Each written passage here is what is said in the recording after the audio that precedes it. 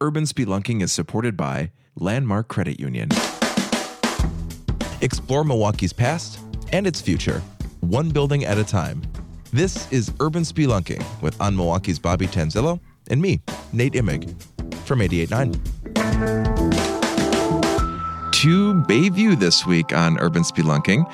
This is an instantly recognizable neighborhood name. It's been embedded in the community since the early 20s, 1922.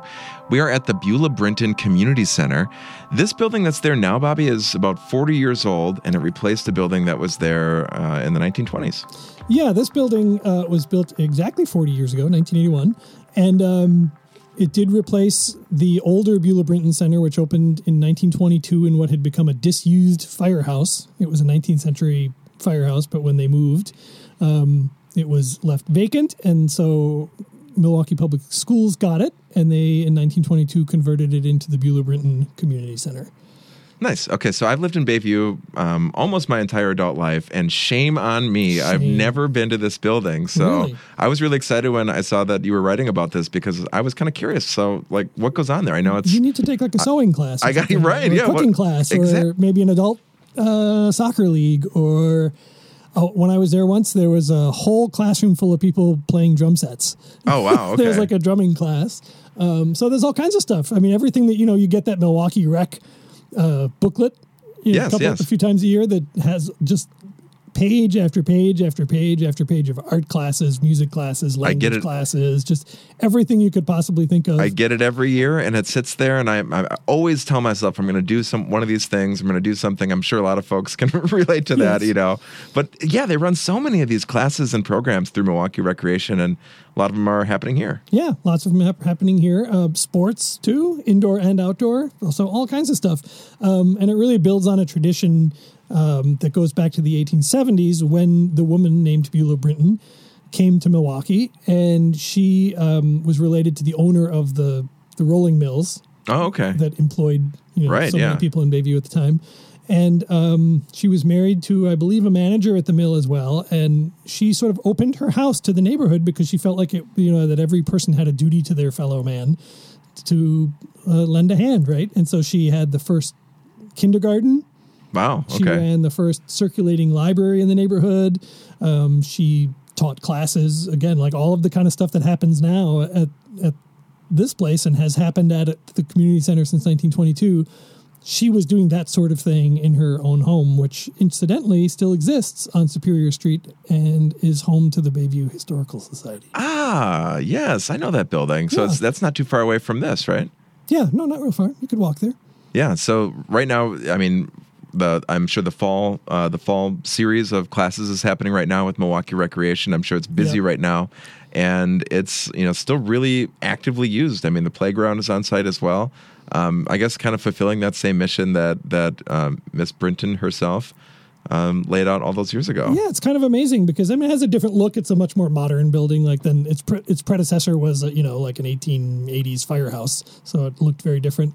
But really, the mission remains the same, right? And the actual practicality of it remains pretty much the same, although there was some stuff at the old center that we'll talk about later that I don't think really happens here as much. But some of those classes that maybe are no longer necessary. Huh? Right. Well, coming up in the second portion, we're going to go deeper into the history of the Beulah Brinton Community Center in Bayview. That's next on Urban Spelunking. Support for 88.9 Radio Milwaukee comes from your membership and Landmark Credit Union. Landmark Credit Union is proud to support Urban Spelunking and is proud to have been guiding members with financial options since 1933. Information about membership is at landmarkcu.com. Landmark Credit Union.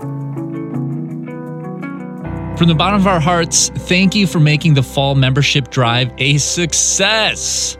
It takes a village to run 88.9, and we're so thankful for the support and the kindness that we received from our members, our volunteers, our underwriters, and of course, you.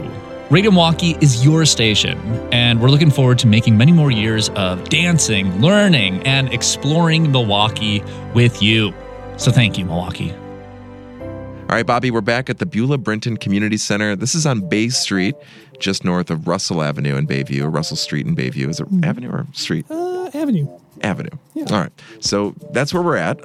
We talked about the history of this more modern building, the new one, which is 40 years old, kind of on the nose, but this replaced this really neighborhood institution, the former Beulah Brinton Community Center. What sort of things happened there? This was at a much different era of Milwaukee, right? Yeah. So that opened in 1922, and it was there until 1977 when it closed and they tore it down because the building was just not in good shape. So there was a little break between the two while they got money together to build the new one. Okay. But for the most part, uninterrupted for most of that time. The earlier center, it's funny, if you talk to sort of older Bayview residents, they talk about how there was not like a lot of bathroom facilities right, in indoor their homes plumbing, in Bayview, in the 20s, 30s, and they would go to the Brinton Center to take their showers. Like that was how they could basically bathe themselves, was to go to the Brinton Center. And back then, because there were so many Italian immigrants in the neighborhood, they would do lots of English language classes. Interestingly, they did Italian language classes for kids. So there was a time when you go into the Brinton Center and there were classes teaching kids how to speak Italian while there were at the same time as classes to teach their parents how to speak English. Oh, interesting. So super interesting there. So real generational and intergenerational. And lots of things that sort of settlement houses and community centers around the country did at that time, which was to sort of teach people to be American, right? To teach them the language. They would have cooking classes to teach them how to cook American food, Right. And there were lots of plays, performed for the kids and all sorts of stuff. And, pre-television and all of that, people spent a lot of time at these places, Yeah, I'd imagine. I mean, there was a quote in your story about, spending your leisure hours and just that concept of spending your leisure hours someplace and going to a community center to do that. Right. It almost, does kind of seem like a concept from a different era. It does, because now I think, as great as the center is now, it has a different feel to it, and that you go there to do a specific thing and then you leave, right? I mean, it's I get the sense that, especially in the earlier decades, the original Brinton Center was a place you just got up and went over to. Yeah, Do you know what I mean? You might have signed up for classes, but you also just went there because you had to take a shower. Well, and there were kids playing basketball, and you were taking a shower, and there was just, you could go there and there were things to do. Whereas here, it's not so much like a walk. There might be some walk-in programs, but you generally sign up for them and you go at a very specific time to do a specific thing. But back then, I think it really was part of people's day-to-day lives in a different way than we see these kinds of centers now. And these sort of centers weren't uncommon, right? I mean, they were all over the place in Milwaukee and still exist today. But yeah, I mean, these settlement houses, and I mean, you still see places that used to be that around the city in a lot of different neighborhoods. Yeah, and a lot of this grows out of, this center grew out of the sort of lighted schoolhouse movement in Milwaukee, where the district, thanks to people like Dorothy Enderis, opened up schoolhouses at night to become community centers. A state law was passed that allowed the use of public schools for this purpose. And so, more than a dozen schools around the city became sort of community centers at night, and they would do all this sorts of thing. They would do the language classes, they would do arts and crafts, they would do just all this kind of thing. And it was based on that idea that they're public buildings and owned by the public and should serve the public, right? Yeah, right. That there was no reason they should sit empty when there were needs that needed to be filled in the neighborhood, that they should sit empty half the day, right? Because they'd be open for kids during the day and then they'd be closed all night long. So they kept the schools open into the evening hours and did a lot of this kind of thing. So earlier you had mentioned that Beulah Brinton was connected to the rolling mills through marriage. What was that connection there, and what did the rolling mills mean for Bayview at the time? Well, the rolling mills were really, they're really kind of why there was a Bayview, so many people, that's why we have so many of those like little cottages, that are those workers' cottages and things, because the whole neighborhood life for decades centered around the rolling mills. People worked there, and services for people who, the bars were to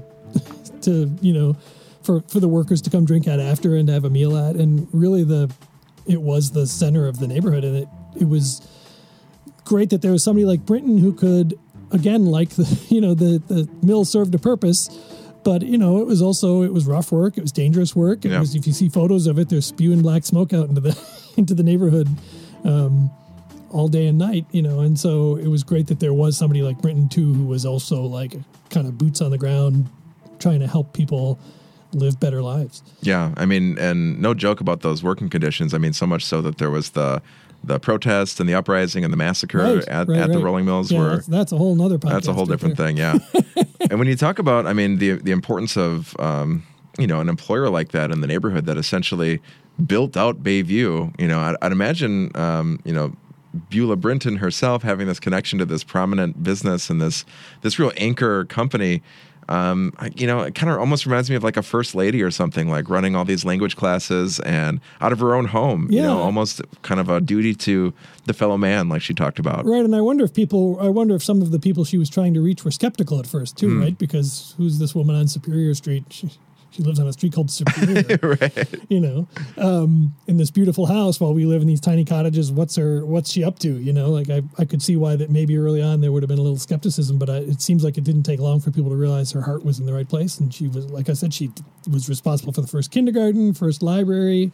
She would let kids play sports on her lawn, and she was doing classes, all kinds of things. She didn't have to do that. She could have just been sipping tea with the other mill managers' wives. So. Right. And very cool that is still there, that you can still see that bit of Bayview history, that her original home still exists on Superior. Yeah, it's amazing, isn't it? And it's perfect that it's home to the Historical Society. All right. Well, you heard it right here. I'm vowing right now that I got to take one of these recreation classes and be at the Beulah Brinton Community Center and pick up a new skill or something. I do have a sewing machine that is, it is disused itself, just like that old fire station. Well, and maybe we should put it on our docket to go to the Beulah Brinton house and do a story. We should definitely do a follow-up there. Well, thank you so much for educating me about this. This is like a whole neighborhood story that I've lived right next to and didn't even know about. Now you know. Now I know. You can go be a part of it. Well, podcasts here on 88.9 are produced by Kenny Perez. Handcrafted sonic inspiration comes from the License Lab. We get support from Landmark Credit Union. You can subscribe to this podcast and all 88.9's podcasts at radiomilwaukee.org/podcast or on whatever platform you're using right now to listen. We've got links and info to Bobby's story, by the way, by clicking on the info box on the platform you're using. And please do subscribe and rate and review the podcast. We'd love to hear your feedback. All right. Thanks, Bobby. See ya.